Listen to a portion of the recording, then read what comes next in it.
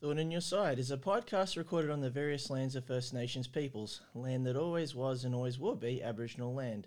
While there's air that is breathed and water that nourishes and provides, ownership of this land remains unresolved. Respects are paid to elders past and present in the ongoing quest for self-determination and reclamation of land.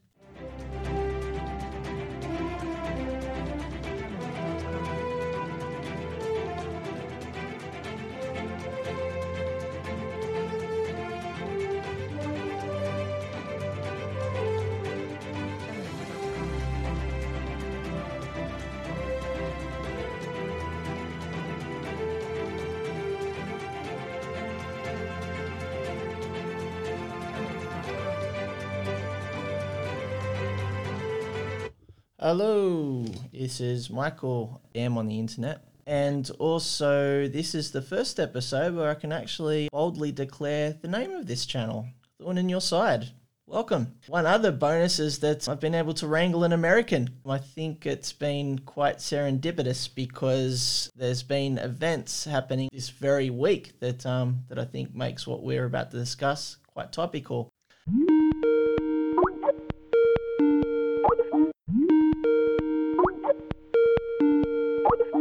I would like to introduce Ruth, who has her own podcast channel over in the US. Hello there, Ruth. Hey, Michael, thank you so much for having me on your podcast. And yes, we Americans are still alive over here. We are still mostly doing okay. At least we are eating and maybe not as bad off as it seems from every country in the world, I think. But thank you. Just to recap for people out there, because I know there's a few mates and lefties that have really tried their best to tune out because it has literally become a bit circusy at this point. Over the past week, there's been a US debate between the two leading candidates over in America, with election to happen in November. This debate happening between Donald Trump and Joe Biden, Republican and Democrats, respectively. The debate did not really have much value to the greater audience, I would argue. Just when we thought that was the end of the spectacle, then we find out a day or two later, Ruth, that I think Trump became diagnosed with COVID-19. Yeah, you can't write this shit, basically. No. Did you want me to comment on the debate and then COVID or? Well, firstly, I just want to know if you're safe, Ruth, because Trump's been diagnosed with COVID, but then there's been further articles saying that suddenly all these advisors are coming down with the germ. And yeah, I would hazard to think that this is potentially a hyper epidemic that's about to shoot through the US elite. Uh, everything okay on your end, Ruth? It hasn't trickled down. It hasn't come out your way, has it? Well, that's an interesting question because there's really two Americas. There's Trump's America, uh, with him, his elites, and also his followers, his right wing followers, who are mostly Republican. Most of them feel angry about wearing masks and feel like they were talking about COVID being a hoax. And then there's people who are more democratic, more liberal, progressive, and leftists, even, who care about the community, and that's a big deal. And so we wear masks and we try to do social distancing and that kind of thing. And so states that are there are actual, like, I live on the West Coast. I live in Seattle, and the entire West Coast is liberal. And so we have our liberal view of masks, that we want to protect the community. So, for instance, I was at a protest today with four groups: Extinction Rebellion, Refuse Fascism, Veterans for Peace, and then the new group, Red Rebels, which is a contingent of Extinction Rebellion. And everyone was masked up the entire time and tried to social distance. So we're doing fine in Seattle as far as COVID goes. Our numbers are going down. When I walk out on the street, everybody has a mask, everybody has a mask going into restaurants, everything like that. So we're doing good. Thank you. Yeah, there's a long weekend that in Australia that's happening right now, and I think Americans might be more familiar with it as a Labor Day long weekend. So 3 days of freedom. But usually the litmus test under these circumstances is whether it's basically a social gasm for people and they go out and about and they do whatever. So for me, it's a bit of a test to see how much of the information that's been filtered out from heads of state is actually how effective that's been. So, Ruth, on your end, is there a similar experience in the US in terms of how you get information regarding COVID, or is it just very much depending upon which neck of the woods in the US you're at? Because I get the sense there isn't too much confidence in any advice and any relations that Trump has with respective states and local infrastructure in the US. That's a great question. It's sort of hard to answer because there's so many ways to look at it. But in one sense, it does depend on what state you're in. I know most of our mainstream media is liberal based. So um, the advice there is going to be respected by those of us in more liberal states. But if you're in, say, a really Republican, right oriented southern state, you're going to mock the, the advice coming to you about the importance of, say, masking or social distancing. And there's been another development today that's very interesting that you might want to talk about. It's about social media and the response to President Trump developing COVID.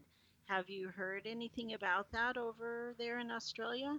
The info that we've copped so far is that a whole bunch of Republican staff members attached with Trump have come down with COVID-19, and there seems to be an indication that Trump is the virus epicenter and everyone's just catching it around him. Other than that, there's been the gags that perhaps how Trump should fix himself is basically just shooting up a whole bunch of bleach. Other than that's all Yeah. that we've heard. Is there something that's being missed here, Ruth? Well, just today, when Trump came down with COVID, I'm on social media a lot and I have a large contact base and run a leftist group. And so I see a lot of the leftist responses, and a lot of it basically people were not sorry that he came down with it. And that's a nice way of saying it. Hmm. Um, and then what's happened is come out in the news that all of the people who run social media, run Facebook, run Twitter, run Instagram, all of those places, they are actually going to delete posts from people who, let's just say, are happy that their political opponent has developed a deadly disease. And I'm not going to weigh in one way or the other, but it's really interesting that this has come out today, that this is a huge issue, that not only how you view the instructions from the state and federal government, but now your responses to the whole scenario, and that Trump and a lot of other people are now infected is being deleted if your opinion is one that is looked upon as not within the community guidelines. It's really a civil war over here. Everything is turning into this right left standoff. I think that really lends itself to how the Black Lives Matter movement has also gained further momentum through that idea of a more socialized surveillance of things and institutions. My thoughts. Yes, I agree. I think that before we had social media, the only surveillance was from the part of the government on us. And so we now, I'm not sure that racism has gotten worse. I just think that now we know about all of these instances and even all of these murders where before we would have had no idea, and they would have just been obscure forever. Mm-hmm. Well, let's just get back to the events of the past week. Yeah, we've talked about the Prez coming down with the bug and how he's inadvertently infected the remainder of his staff. But there was just as big an event that happened earlier on that week, which I think already is being put into the background, and that's the actual debate. So for me, it's something as fundamental as two ill-mannered people just squaring off with each other, and this being done in a very ginormous audience, a global audience. So here we are, Ruth. We're having a regular chat. I'm saying stuff. I get to stop when I finish. You're allowing me to do that. You talk. I'm allowing you to talk. And then we disseminate accordingly in a very respectful way. But none of that fundamental stuff happened in that debate. It gave me a very physical reaction in the sense that it took me back to times in my life where I'm sitting in a meeting or having supervision with a real arsehole boss, and it's very much a one-way street in terms of what they just need to say, and you just basically got to sit there and cop it. And that's the same type of experience I had watching this debate, where I just sat there and I copped it. But at the same time, it's like I just had the sense that this is some historically dysfunctional precedent happening here. I think, Ruth, you were telling me prior to the podcast that you actually did your best to actually administer some self-care before, during, and after the debate. Would you like to talk a bit more about that? Absolutely. First, I should just quickly run down where I am on the political spectrum. Here in America, we have two main parties, Democrat and Republican. Republican is very right leaning, and Democrat is sort of center, a little bit liberal. I am Oh, sorry, on the Ruth. left. I might just cut in there because the other difference there is Americans might have a different definition of liberalism compared to Australians' definitions. Both aren't wrong. It's just different interpretations. I might preface that. I'll leave you to it. Absolutely. Sorry to interrupt. Just very quickly. Oh, no, no, no. Um, so I'm left of that. I'm not a Democrat, so I'm not really for Biden or Trump, because I was for Bernie, and now that he's out, I'm probably going to vote for the Green Party. Hmm. So I didn't watch it.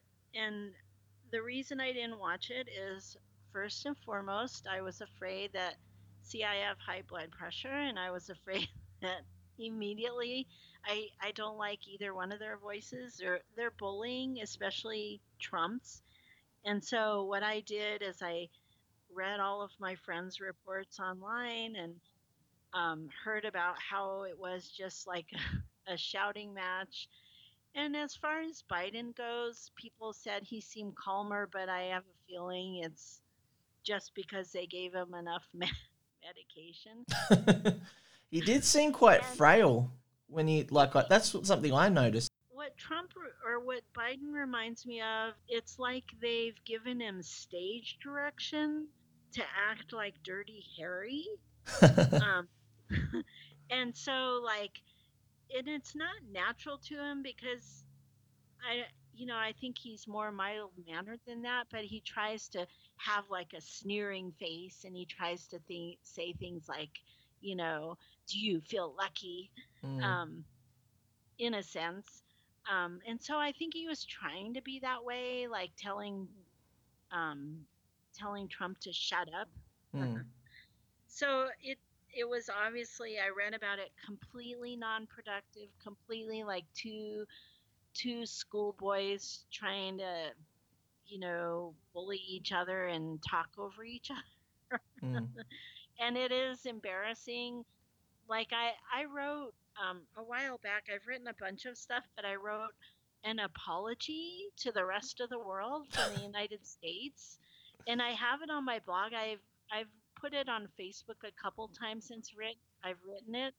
I think it's time to put it out again, because I know that the entire rest of the world is laughing at us, and it's a weird feeling. Well, that blog post, Ruth, I have listened to previous episodes in your channel. I believe it's called Eating Cake. Is that correct? Yes, eating cake. Yeah. So I'll put a link to that particular channel on this episode. You're mentioning that this blog post of yours went viral. Is that correct? I basically apologize for all the horrible things we've done to the world just as a citizen, just as one citizen. And I'm indigenous too, so I'm a Lutic. So I write this big long apology and I try to be as specific as possible. Yeah, I haven't heard of that Native American name before, Ruth. It's the land that they come from. Is that situated northwestern as well? Yes, it's the Aleutian Islands, and the Alutiiq people originate in the Aleutian Islands, but we traveled a little bit into Alaska, so we're slightly different. Okay, yeah. I guess you wouldn't be recognizing the Canadian American border so much. I wanted to say I really like that opening. We try to do that here in Seattle at our Extinction Rebellion meetings. Okay. Um, and where I work, they do that. And I think we're going to start that on our podcast as well, because I really like that idea. Yeah, it's become very much a social convention within Australia, all dependent upon the involvement of Indigenous folk, and away you go. So it's become something quite ingrained with the way that we do our things. So yeah, thanks for I pointing that think, out. yeah, So just talking a bit then about the political differences in the US, because the way that you're describing it, Ruth, it does certainly sound a lot more polarized than it does within Australia. One other thing that has caught my eye as well, Ruth, is that you admin a Facebook group called Leftisms, and it oh, yeah. seems like there's well, you can split at the risk of it being reductionist, you can split the camps of thought within that group into three different groupings. You can correct me. Would that be a fair analysis? Well, that's interesting because I actually started the group a year ago. A friend's my Facebook page got to the limit, and friends encouraged me to start a group with the same rules. So I think leftisms is probably one of the few leftist groups that try not to hold liberal views, like supporting the Democratic Party. And yes, I think the main group is probably socialists, Marxist socialists. Hmm. And then you've got the democratic socialists. And there are people who get in there who are part of the Democratic Party and who are middle of the road. And they do think that the Democratic Party can be reformed and improved, and they keep trying to go in and keep trying to do that, but most of us in there realize that's not going to happen, and we're going to try to form a third party.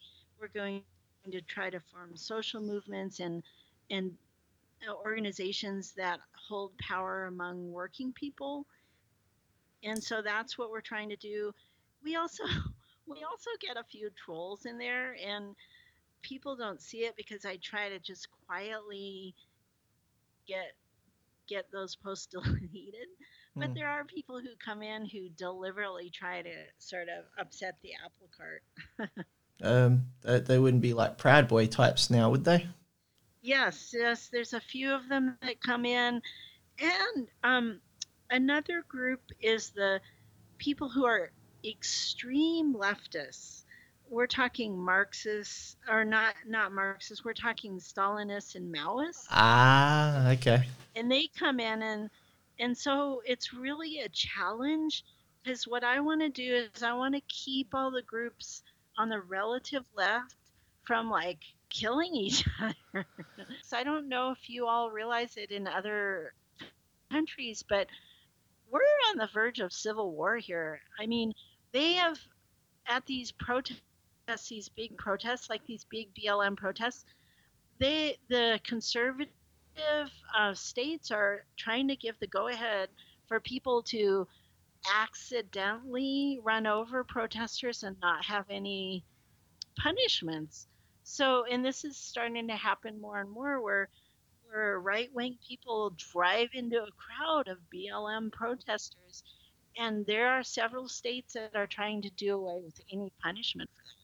sort of getting a little scary out there. See, it's an interesting situation that you've got there with that Facebook group, Ruth, because I don't know how unique that is compared to American politics in general, but it seems like you've got a very microcosmic thing happening there that might be a snapshot of the US left.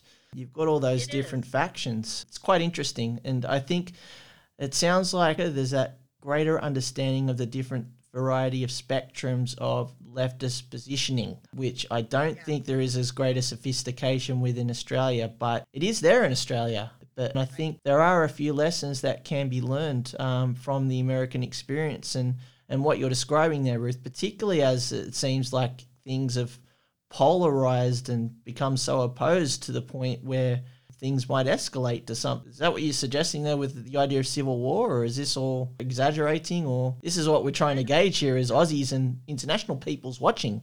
So, um, although much of my work is trying to keep the different left factions from fighting on my personal page, which I have 5,000, and then leftisms. Hmm. So, but I do notice that there is a common enemy of the right wing, and Trump is the leader, and basically he's given the right wing, who we would consider fascists, the Proud Boys. I've been to these events. I've been to an event where the Proud Boys show up. There were 50 of them, and there were hundreds of leftists. But the Proud Boys get police protection and they carry guns. Wow. And the leftists have the John Brown Gun Club, where they legally can carry, but basically leftists don't want to run people down on the street, and that's like always the danger. But these Proud Boys go and they find leftists they can go and beat up, and it's a little bit scary because I've been to and we have no police protection, and they have protection from the police, and then they have protection from the commander in chief. He's like telling them to stand by, and so that's like the scary thing about being a leftist nowadays. Yeah. So just talking about the experience there at the actual political actions, Ruth, are both camps actually face to face with each other and there's just like a line of blue separating them? Because when you compare that to what happens in Australia normally, is that whenever there has been instances where events have brought out both leftists and righty types, fascist types, there has been that conscious cordoning off by state when during those actions there's that interesting dynamic, that spatial dynamic that happens in Australia. How much of that happens in the US, or is it that outright partisanship there with the cops towards the right? How does that work on your side of the world? A good question. I can only speak to the Seattle events. I've been to quite a few. And what happens is they are cordoned off, and the police are always there surrounding the right wing Proud Boys or whoever the right wing people are, protecting them, facing out, surrounding them in a circle, protecting them, and then sort of watching us and making sure we don't go where we're not supposed to go. So there is that, but when we walk off site, like when we go to our cars, everyone tries to stay in groups because the Proud Boys often regularly attack people on the street, beat people up, even women, just for being a leftist. Hmm. Yeah, after that explanation, Ruth, it sounds like the comparison from US to Australia is that within Australia there does seem to be a bit more of a greater state presence, particularly in terms of crowd and spatial management. Although we can say that there has been the experiences of clashes between lefties and righties within Australia. But it does sound scary that there is some real organisings of right-wing groups within America. And I think the comments that Trump made at the end there of that first presidential debate definitely looked to enable a lot of those groups. Because, I mean, to be quite honest, I wasn't really particularly aware of the Proud Boys until he mentioned it in the debate. And to me, it came across as an act of bastardry when afterwards he was asked about it and he said, "Oh, who are they? I don't know about them. I just said it because it was a cool thing to do. Yeah, that Trump always come across to me as the kind of guy who'll just need to say what he needs to say in order to get to his end game. But that idea of real escalation, that's something I am sensing. And what does that look like, Ruth? Because one other thing as well is that it looks like Trump is trying to work towards some sort of constitutional loophole here in terms of what happens if he doesn't get the votes. And I can talk a little bit more about that, but I just wanted to get more thoughts from you, Ruth, about this idea of escalation in the US. Where do you think things could potentially head from here? That's really interesting to look at. I should also mention, as far as protests go, for a few years now, the left wing has really had to deal with police, and it's not just that we consider them brutal in killing black men all over the country all the time for no reason. Um, it's very hard to be a protester now because the police engage in tactics that are extreme and not called for. Mm. Most of the protests are peaceful, and they will use tear gas and chemicals and techniques like kettling, where they surround the protesters and then push them into like a circle and then just arrest all of them or spray them all with tear gas or Mm. something, rubber bullets, and people are injured by that. So it's becoming like these little rebellions, in the police are considered by most of the left to be fairly fascist in nature. So it's become, protesting is a little scary, and I decided um, never to bring my son anymore, and probably a lot of parents are deciding not to bring their children anymore.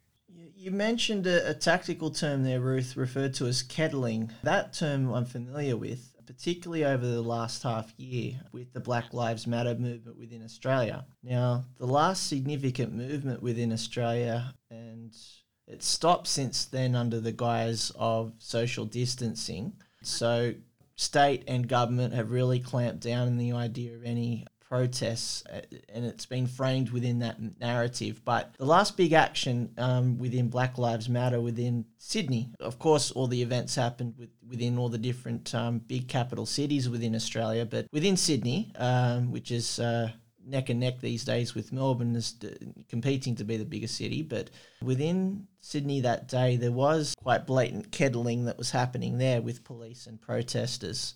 And that was their efforts of dispersal. Yeah. Now, in Australia, if push does come to shove, I think the police will definitely exercise their right. Well, I wouldn't say universal right, but in order to maintain their presence as state, it needs to degenerate to violent means in order for them to express their state presence. Expressed within this kettling tactic. And I think it was definitely effective in the sense that it did stop people coming back if they were tempted to protest again in events that were not going to be endorsed by the police, and they were considered by New South Wales police, the state that Sydney's in, as outright illegal. So it's been, through violence, has been a disincentive. But the thing that's in Australia that we don't necessarily need to consider as a variable here in terms of turning out to a protest is the concept of experiencing potential live rounds, whether it be normal bullets or rubber or plastic or tear gas. The worst that we've encountered in Australia is getting tasered or getting pepper sprayed, which of course are very harmful things to experience on their own, but there doesn't seem to be the suite of potential lethal tactics that could be applied in Australia compared to America. The other thing I just wanted to query a little bit further here, Ruth, is the fact that with police, it seems to be a bit more locally administered within the US compared to Australia. Within Australia, police, the buck stops at state level. So there does seem to be a bit more, and I would argue a more corporate sentimentality in terms of how it's all administered.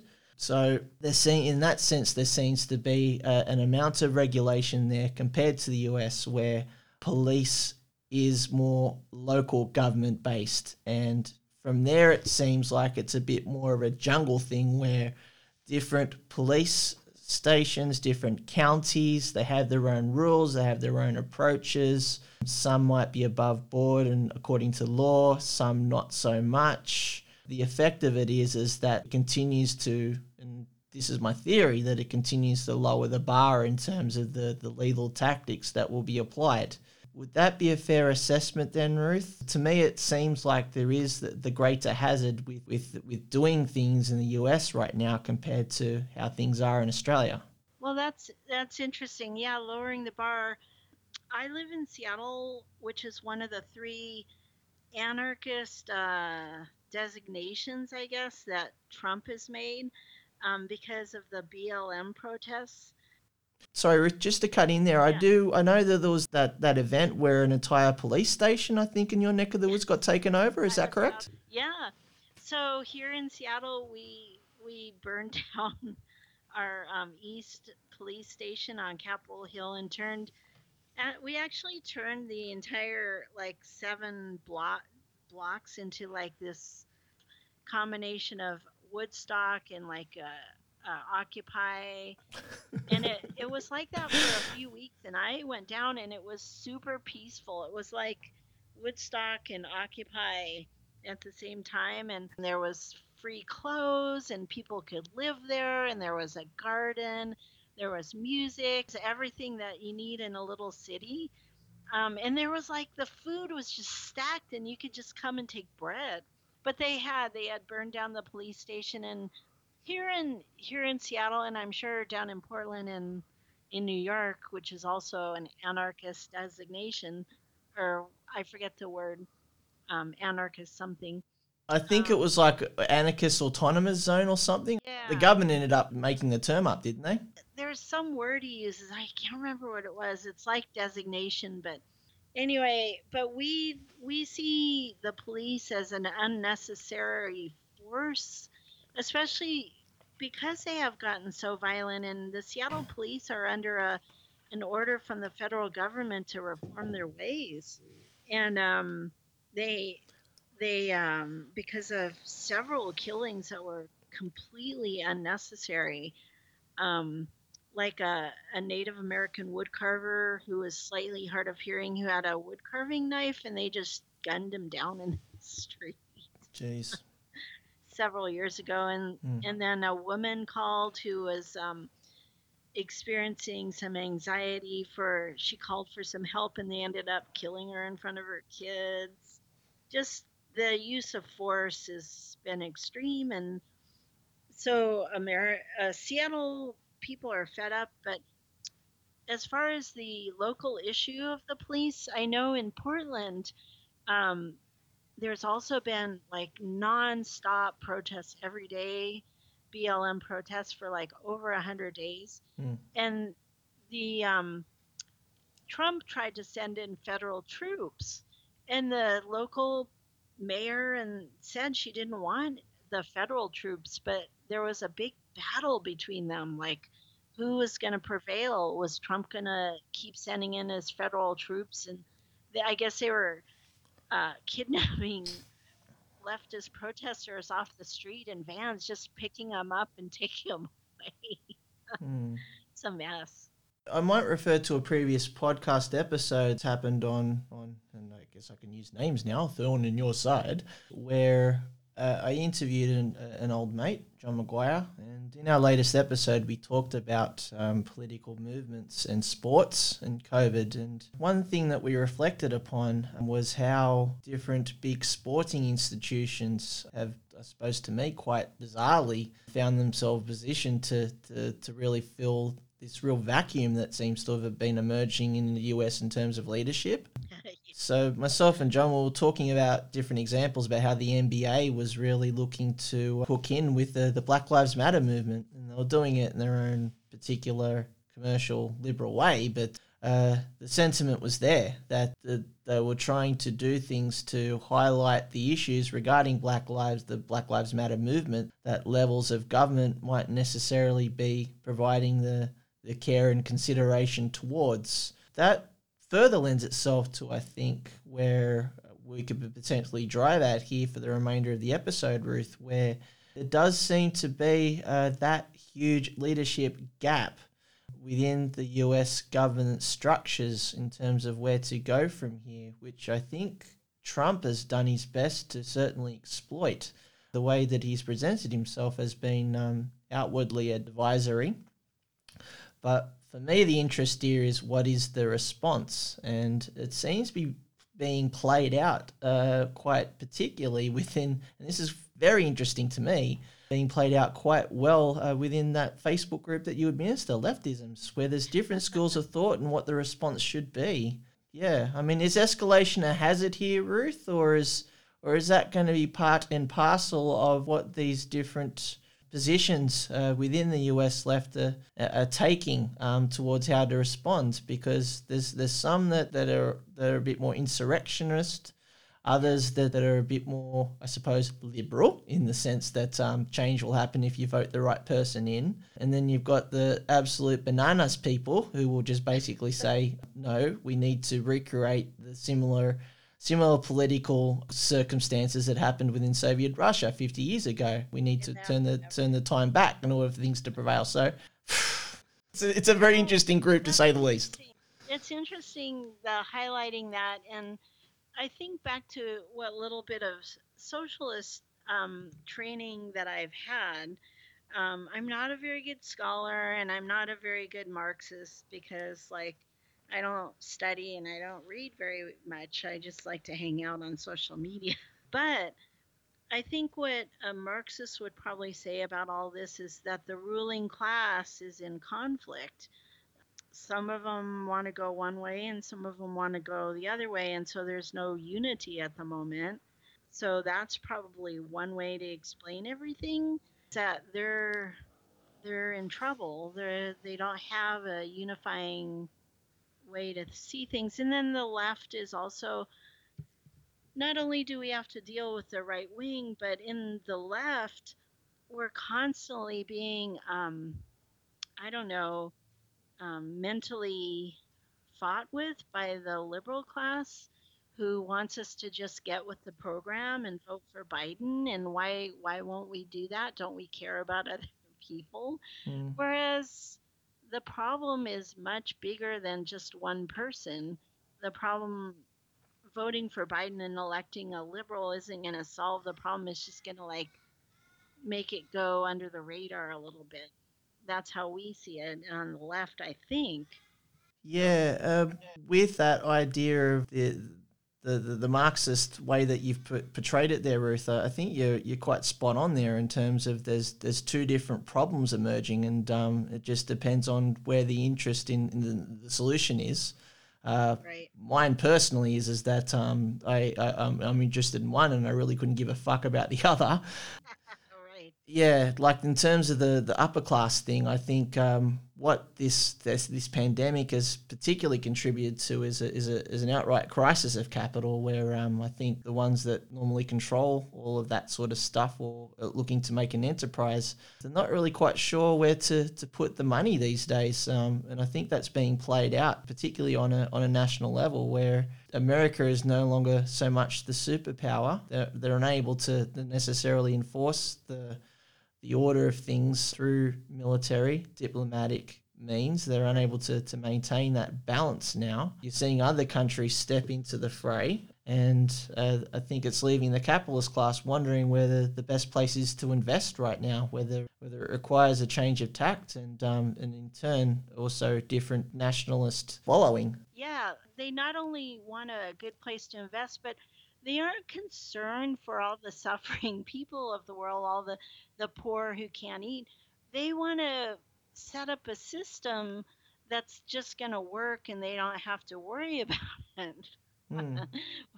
Yeah, it's never, and I suppose that's why I'm not necessarily interested in it, because whatever is going to eventuate, I think it'll still be the same practice where it will never be a sustainable thing, and it will continue to kill people. So there's that.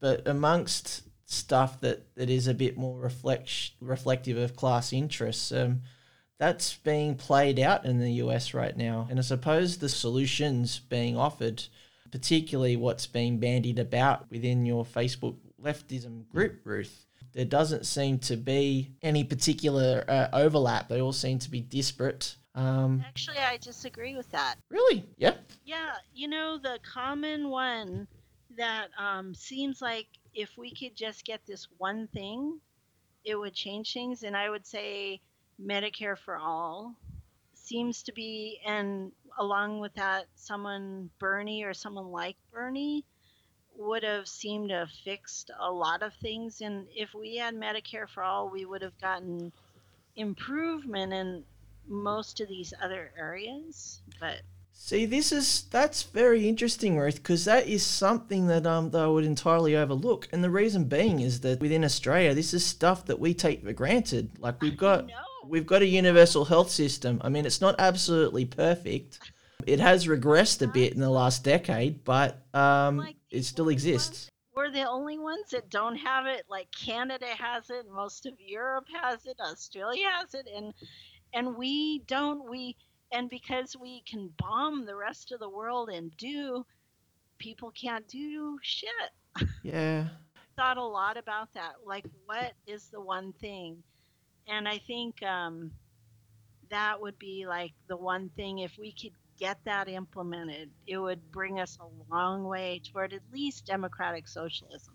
Okay. Well, what's your thoughts on how to get there, Ruth? Does this happen from the ground up? Does this happen through waiting a generation or two for AOC to pop up and say all the right things? How does it happen? No, no.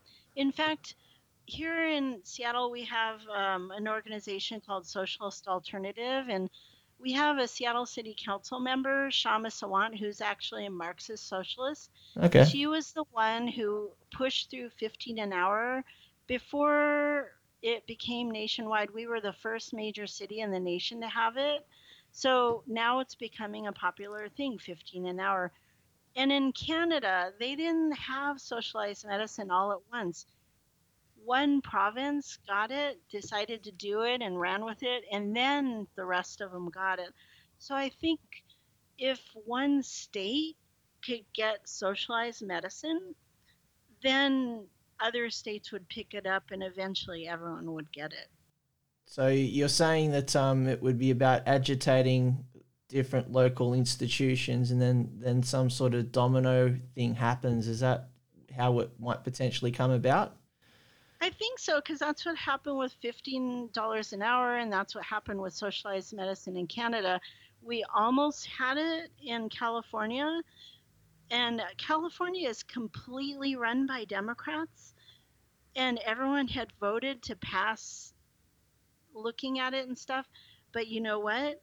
The executive, I'm not sure exactly how it happened, but I think it was the executive committee there tabled it. And so it almost happened in California. Hmm. Socialized medicine, it would improve every other quality of life. For instance, people wouldn't have to marry, wouldn't have to stay living at home, wouldn't have to do all of these things in order to just live and just survive. One last question there, then, Ruth. What do you Yeah. think is stopping that from happening? So I have thought a lot about this, a lot. And America seems very sedate. Um, a lot of, see, I studied socialism under people who were Marxist, Leninist, Trotskyists. And a lot of times Trotsky isn't included in there, but he was really interesting. And I know very little about him, but I know he was the one who talked about agitating the masses, getting them agitated, and also the eternal revolution, uh, or the constant revolution. And so I think the key is, see, in America, our education makes us very sedate and makes us trust in leaders. In fact, the cornerstone of capitalism is to think that there are people who are superior to us who are going to run our lives. And so the key is to try to educate people one on one, educate your friends, educate your family, educate people on social media. The fact that we have to actually take the reins of our lives and ask for what we need and make demands.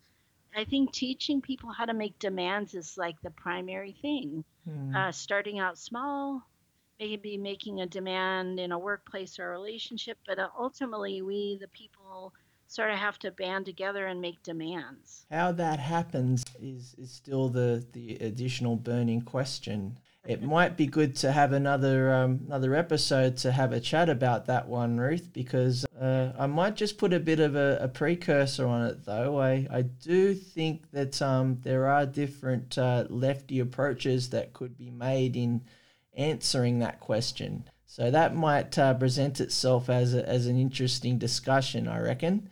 In the meantime, Ruth, I'm glad that we were able to get through yet again this technical shit that Yeah. keeps happening with every episode that I record. Yeah. You've been very No, it's patient and I been fun. appreciate it.